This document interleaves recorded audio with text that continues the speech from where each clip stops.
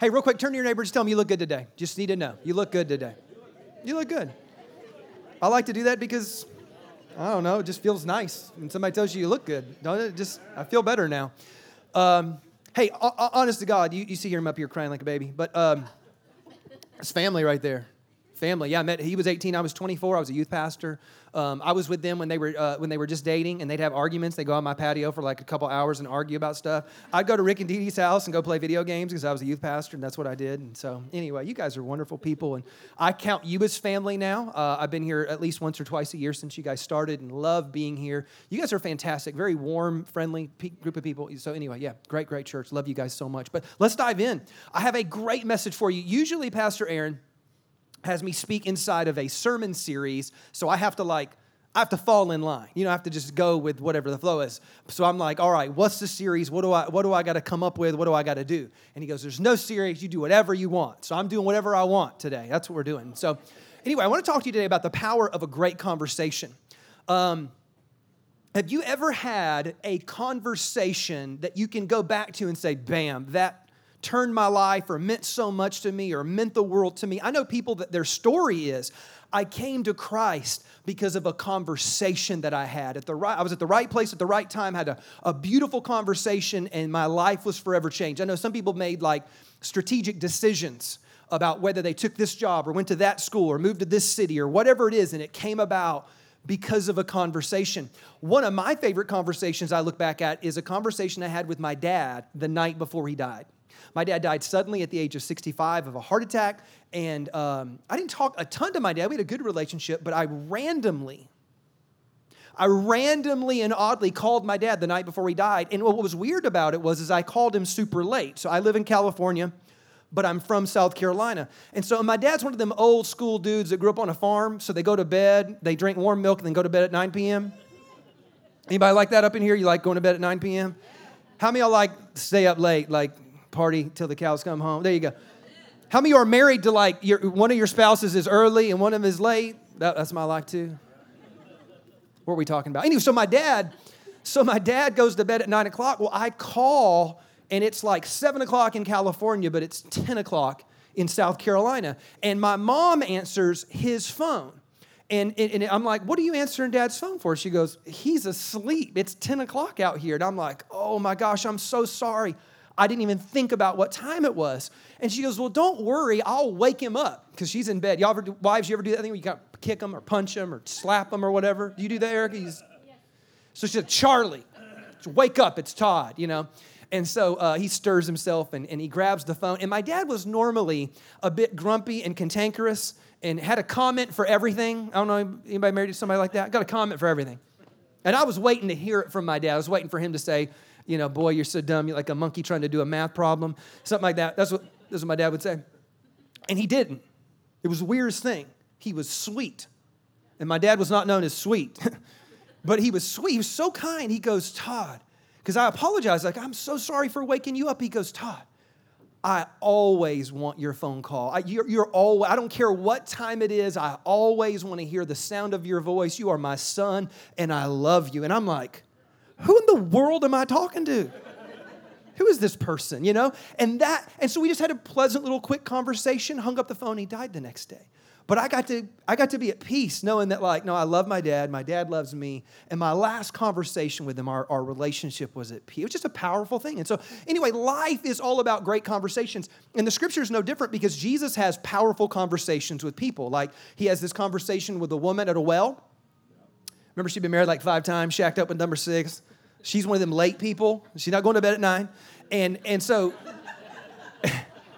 so Jesus is like, you need living water. He's sitting at a well, living water.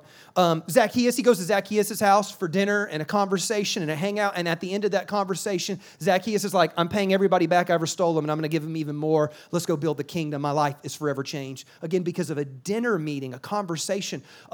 There's a guy paralyzed, sits at a pool, and he's been sitting there for years and years and years, wanting God to do a work in his life. And Jesus comes up and has one conversation with him, and his life is forever changed, and his body is healed. It's just a powerful thing. Well, today I want to talk to you about what I believe, out of all those great conversations, what I believe is the most profound conversation It's in John chapter 3. If you have a Bible, turn there. If you have a tablet, poke there. Do whatever you got to do to get there. You go John chapter 3, and if you're just like me and you don't go to church with the Bible, you just read it on the screens. So, John chapter 3, very, very famous phrase that we probably all know. Even if you didn't grow up in church, you've probably heard this phrase before, and it comes from this story.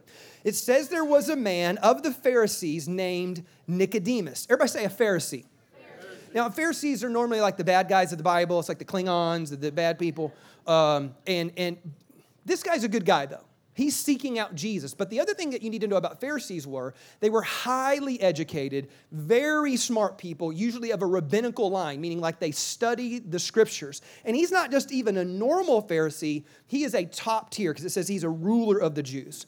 This man came to Jesus by night. And the reason why he came by at night was because he didn't want anybody to see him. He was trying to go hang out with Jesus on the down low. He didn't want anybody to know because his camp wasn't on the Jesus camp yet. So it says that they came to see Jesus by night and said, Rabbi, we know that you are a teacher come from God, for no one can do these signs that you do unless God is with him. And Jesus answered and said, most assuredly I say to you, unless one is what? Born again, he cannot see the kingdom of God. Now, that phrase has become a phrase, especially in like evangelical churches for decades and decades. Like, brother, are you born again? Are you born again? Are you born again? You need to be born again. Everybody needs to get born again. It's that kind of like thing. But what's weird is that Jesus only uses that phrase one time to one person. We took it and made it a blanket statement and made it for everybody. But if you notice this about Jesus, is that Jesus always caters the message and meets you where you're at. So remember earlier when he met the woman at the well and they're drawing up water, he uses that to say, you need living water. Everybody got their own flow. So what was special about this guy and this phrase called born again? That's what we're going to unpack today. Because this guy, again, a Pharisee, and what he would have known is this. You got to remember, these guys studied the scriptures, memorized the scriptures. They dedicated their life to the scriptures. This is why later Jesus said, you memorize the scriptures and yet you miss me, right?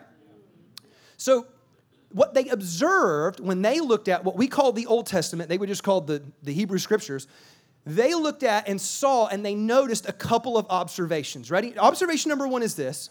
Is that all throughout the Bible and all throughout life, you can look around you and notice that there's a tension or a struggle or a wrestling match between justice and mercy. Have you ever noticed that? You ever wonder, like, why is it that sometimes evil people succeed? Like, that doesn't seem fair. Why did they get mercy when I think they deserved justice? Why is it that sometimes the people that you think are the salt of the earth and the best people in the world, they get some weird disease that you can't pronounce? You're like, that's not fair. Why is it that the rain falls on the just and the unjust? Why? Listen, they had an entire book. It was called the Book of Job, dedicated to this struggle. Why is it that Job was a righteous man, but his entire life was nothing but pain and affliction? And the whole book is them wrestling with, why is it that there's suffering in the world? Why is it sometimes there's justice and sometimes there's mercy? And what they concluded is that justice and mercy have to operate in this kind of balancing act. Because what they figured is that if everything was mercy, mercy, mercy, then basically we would ruin everything. Humanity is so corrupt and so evil, we would just ruin everything. But if everything was justice, justice, justice, and we always got what we deserved, and we always got what was right, and we always got what was fair, we would cease to exist. We couldn't stand underneath the holiness of God, right? So there's this wrestling match. But, everybody say but. But even though there's a wrestling match between justice and mercy, they did notice that God was way more merciful than he was just. And they had this scripture that they would point to. It's Exodus 20, verse 5. It says, for I, the Lord your God, am a jealous God, visiting the iniquity of the fathers upon the children to the third and fourth generation. That's justice. But showing mercy unto the 1,000th generation. So it's like whatever it is that you think in terms of God's justice and judgment, just know that he's 100 times and 500 times more merciful than he is just. And we all said, that's a good thing. Now, the second observation, ready? So there's a wrestling match between justice and mercy. Then what they did was they noticed once again that if you look at life, and very, very true of the scriptures is that of all the families in the Bible, this observation came out that was very clear. You had two parents, and then you had these kids. and they watched the kids, and they noticed that the firstborn always seemed to get justice, but the secondborn always got mercy. So let's say that together. You're just going to say justice and mercy. So the firstborn gets, justice. And the secondborn gets, mercy. Firstborn gets, justice. Secondborns get. Mercy. Now, this is just true of life. How many of your parents out there, real quick here? How many know, like, this is already true? Okay, your firstborn kid, you're real careful with them. You don't let them do certain things. You don't let them eat certain things. Like, even like television. Like, you stuck them kids watching some old Carmen videos and tortured them, right? But then the second kid came along, and you're like, okay, Disney's fine. And the third kid comes along, and you're like, hey, here's Harry Potter. And the fourth kid, you're like, Freddy Krueger at 7. That's not a big deal. And you just kind of don't care. By then, you're like, I don't even want to be a parent. I'm done. And so the first one gets justice, and so true of anything in life. We were talking about this with my family. Like, my little one was complaining about how, like, things weren't fair. I'm like, you need to hold on because you get to do things that your brother and sister had to wait so much longer to do. They get to stay up late. I mean, all kinds of things. This is even true in my personal household. I am a younger. I have two. There's just two of us, me and my older brother. And my brother always got caught. My brother always got in trouble. I always got away. I always got away because firstborns get justice, and secondborns get mercy. Yeah, I love it. So how many, real quick, let's just poll the audience. How many of you are firstborn children in your home? There's a lot of you. I'm so sorry. I'm so sorry. I'm so sorry. And it's bad. It's bad. If you ever wondered, now you know. Now you know why life has been so hard. Life has been so terrible, why your parents are so evil. Now you know. You know. Real quick, how many of you are secondborns? Secondborns? Living that life. Come on, living that vida loca. We're the late people, aren't we? Are we? Firstborns go to bed at 9. Secondborns go to bed at midnight. Why? We're just at peace. We don't care.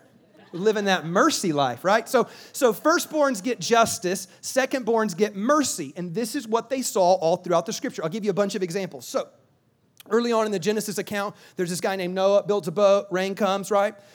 When he lands the boat, apparently he's so excited about his adventure, he plants a vineyard, makes a bunch of wine. Apparently it's potent because he gets loaded, okay? I'm just not going to lie to you. He got so loaded. You ever told a story where like, look, I was drunk. I didn't know what I was doing. That's what Noah did. He got so wasted that he got naked. That's a story, right? So, and he's got kids. So he's got 3 kids. He's got Shem, Ham, and Japheth. Those are terrible names. Don't ever name some of y'all getting to like naming Bible names. Skip them, okay? Especially skip Ham, because that kid's going to get picked on. And that's why Ham is the kid that exposed his naked dad, right? And so Ham saw what was going on and went out, and there's some weird Hebrew things going on there I won't get into, but Ham goes out and exposes his father's nakedness and makes a show of the whole thing and dishonors his dad. Now, the other 2 come in and cover their dad up, and when Noah wakes up and finds out what happens, he goes out to curse Ham. But Ham is a secondborn. Now, again, it doesn't mean just second, third, fourth, 10, 20, however many your mom made, right? So anything that's third, fourth, fifth, as long as you're not first, you're second, right? And so Ham is a second-born son. So when Noah goes to curse Ham, the curse doesn't fall on Ham. It falls to his firstborn son, who's named Canaan, who's cursed throughout the rest of the Bible. Watch, it keeps going. So like all these stories are in there. As a matter of fact, all of Jesus' genealogy, all second-borns. Think about Abraham, Isaac. Remember Isaac and Ishmael? Ishmael got justice, but Isaac got... Remember Jacob? Oh, Esau, how I've hated you, but Jacob, how I loved. Because Esau got justice, but Jacob got mercy. All throughout the scriptures, Joseph is this way. So remember Abraham, Isaac, Jacob. Jacob has a bunch of kids. One of them's Joseph. He's a second-born son. Joseph does a terrible thing. He calls a family meeting, which he shouldn't have done. That was the job held for the oldest brother, the firstborn son. He calls a family meeting, so he's already out of line. And then he's dumb enough to tell the whole family what his dream is. And his dream is, hey, everybody, I'm standing and you're bowing, and apparently in the future, you guys are all going to serve me. This is going to be awesome. How does that go over? Like, you're totally hosed next Christmas. You're not getting anything good. It was so bad that they decided to kill him. That's how dishonored they were. They were like, let's kill this guy. So they find him out into a field, and they're like, hey, let's take him out. So they bury a pit, and they stick him in a pit, and they're eating sandwiches, discussing what they're going to do to him. You think your family's dysfunctional? So they're eating sandwiches, figuring out what they're going to do to him. And they're like, hey, let's kill him. But one of the brothers speaks up and says, no, we shouldn't do that. You know who's the one that said we shouldn't do that? Reuben. The firstborn son. Why? Because he's like, heck no, because if dad ever finds out, I've done read this story. Firstborns get justice and secondborns get mercy. And so they sold him into slavery instead of that because they just knew that whatever. So this is another thing that you find in Scripture too. If you grew up charismatic or Pentecostal, you'll have heard a phrase called the double portion. Has anybody ever heard that before? They'll be like, come on, yeah. You need to pray for the double portion. You don't want that. I'm going to tell you right now, don't ever pray that. That's a terrible prayer. The double portion is not ever, you never pray that, okay? Here's why. The double portion was the double portion of the inheritance that went to the firstborn son, right? So what they did was, let's say you had 6 kids, you would divide the inheritance 7 ways, and then the first one would just get 2. But the reason why they gave him the double portion is to basically pay and make up for all the crap that he had to deal with in life. So like big 3 things. Number 1 is this. The first thing he had to do is he had to administer justice to the whole family. So if there was ever family dispute, family squabbles, family fighting, he had to mediate all that stuff. Can you imagine like every time your family's in a fight, you got to come in and mediate that thing? Lord, no, I don't want to do that. I've noticed this too. I've noticed that white people are different about family than other people groups. Because California is very diverse, and I have like, my staff is very diverse, and then like they do family vacations, or they live with family members, they call family members. We don't even call each other. We don't even care. We're like, hey, good luck out there, you know? So I certainly ain't dealing with your squabble. I try to, like, I try to avoid my family. I'm not going to lie. I can say whatever I want because my mom listens to my sermons in California. She doesn't know I'm here. I can say anything I want. So the second thing that he had to do is not just administer justice, he had to receive justice. So if you had a family member that went out and like broke something or stole something or committed a crime and then maybe they went on the run, guess who had to handle that?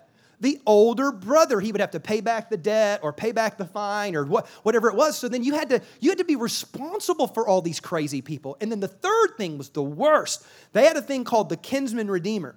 And what this said is there was a law, and it was to help provide and take care of families. It was that if you had a son who died, the older brother had to assume responsibility for his wife and children. What? I don't even barely like my kids. I definitely don't like your kids. Can you think about your nieces and nephews? No, we're not doing this. We're not doing this. We're sending them to military school or permanent youth camp or something. I don't know what we're doing. We're doing something. So that double portion, man, that didn't go to like so where you could go to Cabo. The double portion went so you could go to Target and pay for some diapers and like you were going to Walmart to take care of them kids. And this is what's even worse too. If your brother's wife didn't have a son, you had to provide for her a son. It's just, let's move on. Anyway, it's terrible. So you didn't want that. And so that was the dynamic of kind of the firstborn and the secondborn. But it's all throughout Scripture, right? So watch this. Remember the Exodus story when God's bringing the Israelites out of Egypt? There's judgment or justice coming on the land. And the 10th and final plague was something really, really unique. Now, this is the way it worked. If you took a lamb and you put the blood of the lamb over your doorpost and you came underneath the protection of the blood of the lamb, then you got mercy. But what was the judgment that came upon the land? It was the death of the firstborn son. Later in the Mosaic law, he institutes the same thing. He says, hey, whenever you have a herd, the firstborn of your flock is to be sacrificed. That is what redeems the rest of the herd because firstborns get...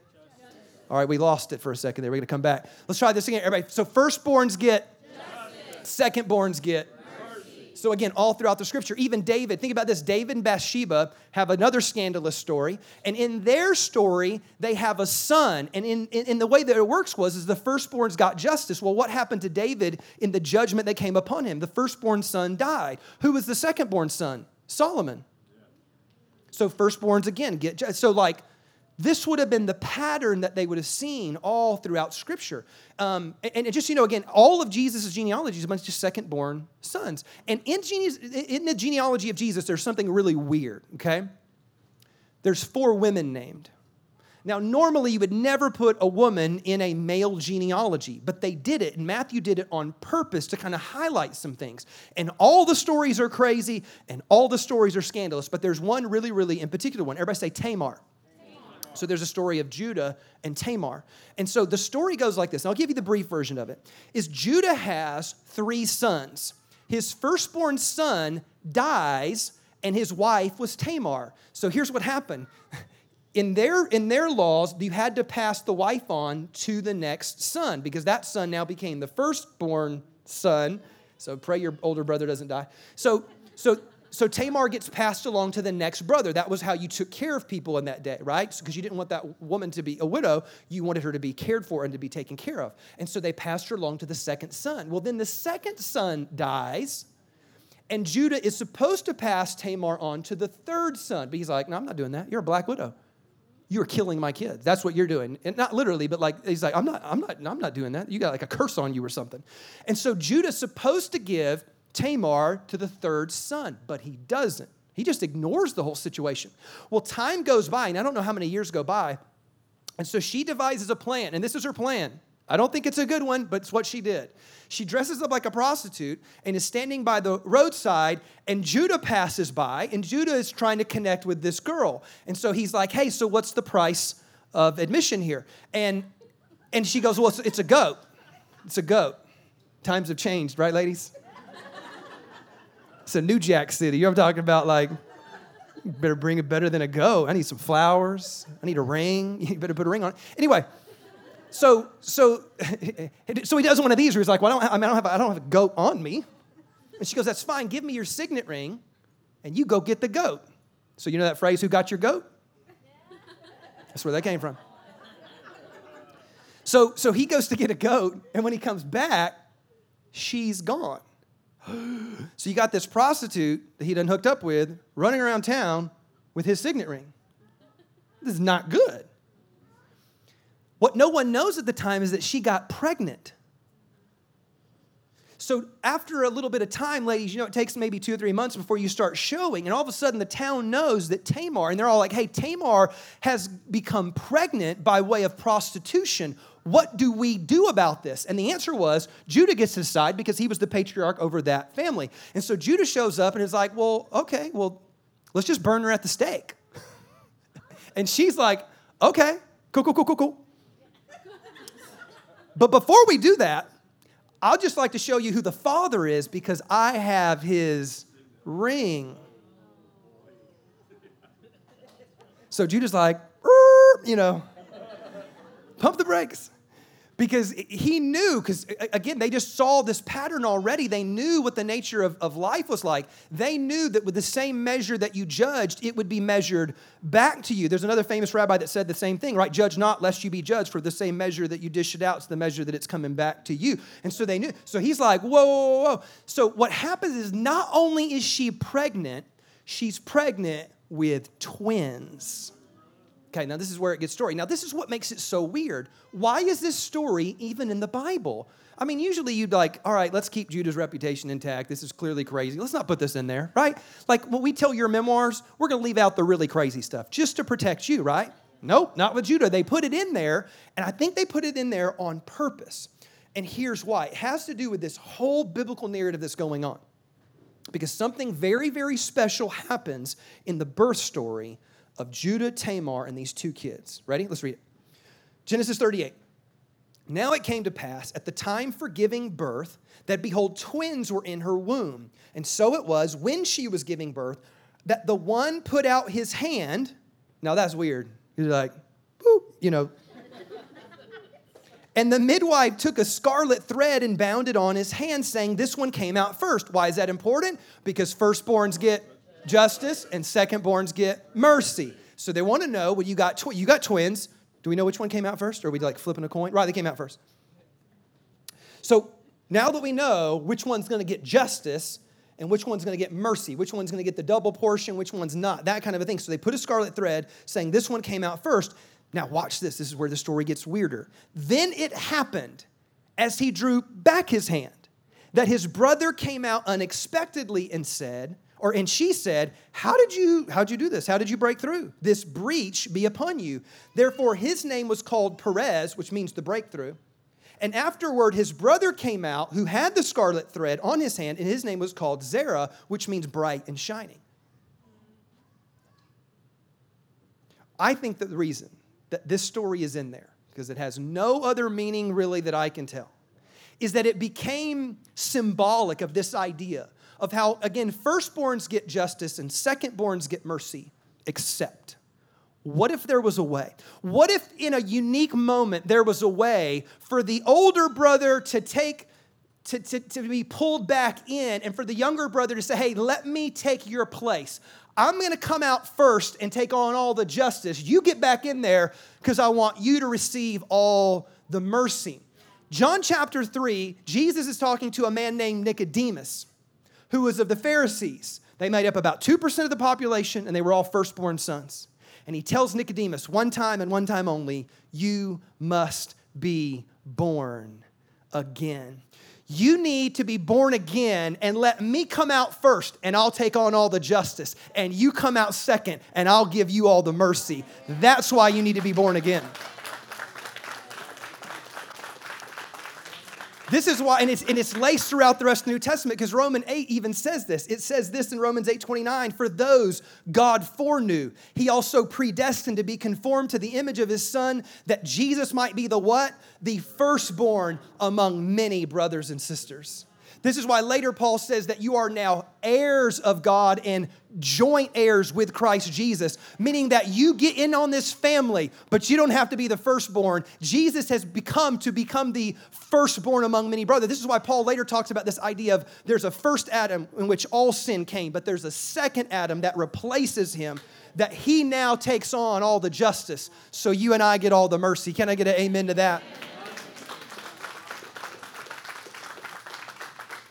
So all you that raised your hand earlier and said you're a firstborn son, you're free. You're free. Woo! You get to stay up till midnight. We can do this. I want us to fall in love with mercy. I want us to be so in awe of God, be so thankful of Jesus that we get to play the role of the second-born child and let Jesus be that elder brother. I don't know if you know this or not, but I owed a debt that I couldn't pay, and Jesus took on a debt that he didn't owe. He took on the role of the older brother so that I could be free and forgiven. That's a beautiful thing. You got to fall in love with that. A whole life now is nothing but gratitude. I don't live for the love of God. I live from the love of God. I don't live to see if God likes me. I live because God already is passionately in love and in pursuit of me to become that elder brother in my life and take that place of justice so that I can take. So if you're taking notes, what does it mean to be born again? It means to be moved from a position of justice to a position of mercy. Yeah, so now you know what it means to be born again. In light of that, though, so let's talk about that. Because there is an expectation on us now that if we are going to receive mercy, now we're expected to give mercy. I don't want to be the person hoarding the mercy. You ever felt like that? You ever had a kid that hoarded their toys? Hoarded the ice cream?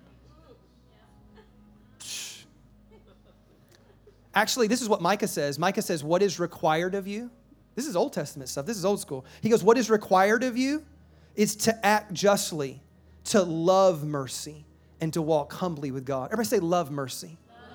I hope you're in love with mercy today. I hope you see it differently. I hope you see Jesus as that giver of mercy. I hope you love mercy today. But you can't just love mercy for you and then not love mercy for others, because that's the trap. Have you ever noticed, this is so true, have you ever noticed that whenever I do something wrong, I really want people to forgive me?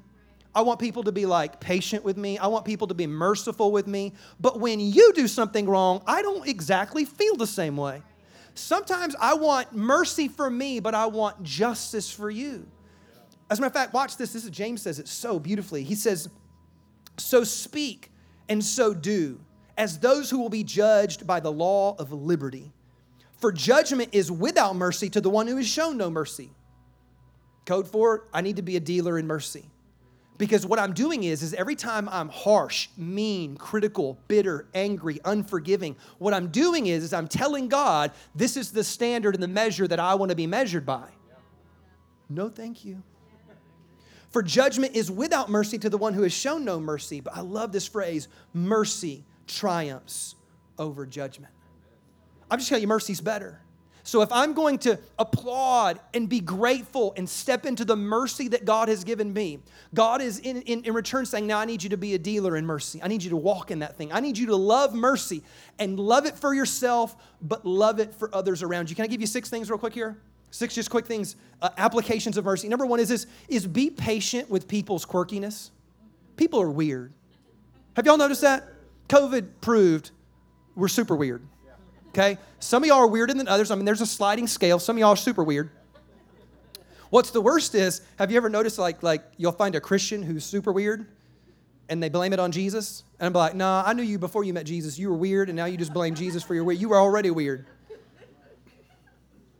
I'm just a truth teller, people.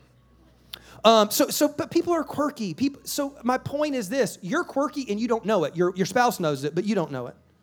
Just be patient with people's quirks. Number 2 is this, help anyone hurting around you. You're going to walk through life and you're going to find people hurting and struggling in life. Notice it. Notice it. Be aware of it. And then let your heart be empathetic. And then move. I love what Pastor Aaron was talking about earlier when he was talking about, because every time I come here, you start talking about projects that you're doing and ways that you're helping people in the community. You have ministries of mercy where you just say, hey, look, let's go find hurting people. Because that's what mercy requires of me. Number 3 is this, give people a second chance. I don't know about you. Is anybody in here like a late bloomer? Took us 2, 3, 4 times to figure it out? Okay, good. I needed a second chance. I needed 3rd and 4th chances. You know, Pastor Aaron even shared his story of like, no, I was inviting him into ministry, and he goes, no, I don't want it. No, thank you, whatever. And he's here because of a second chance. Let me tell you this. The only reason I did that is because my pastor did the exact thing for me. That's the only reason I do it. Why? Somebody did it for me. Number 4 is this, be kind to those who offend you. It's so easy to take offensive people and then to return that kind of nastiness and ugliness and offense. Be kind to them. Number 5 is this, build bridges to the unpopular. Like there are people who are on the outside who would love to be in. Go love those people. And then lastly, number 6 is this, value relationship over rules. That's hard for some of you. Depending on your test, it's hard for some of you. Let me help you real quick here though. Every time God forgives you of any sin, God is choosing the relationship over the rule that you broke. God is choosing you. God is choosing fellowship with you. God is choosing communion and connection with you over the rule that you broke. He's willing to get over the fact that you broke the rule if you'll come back into relationship with Him. That's how much it matters. Can we be people of mercy today?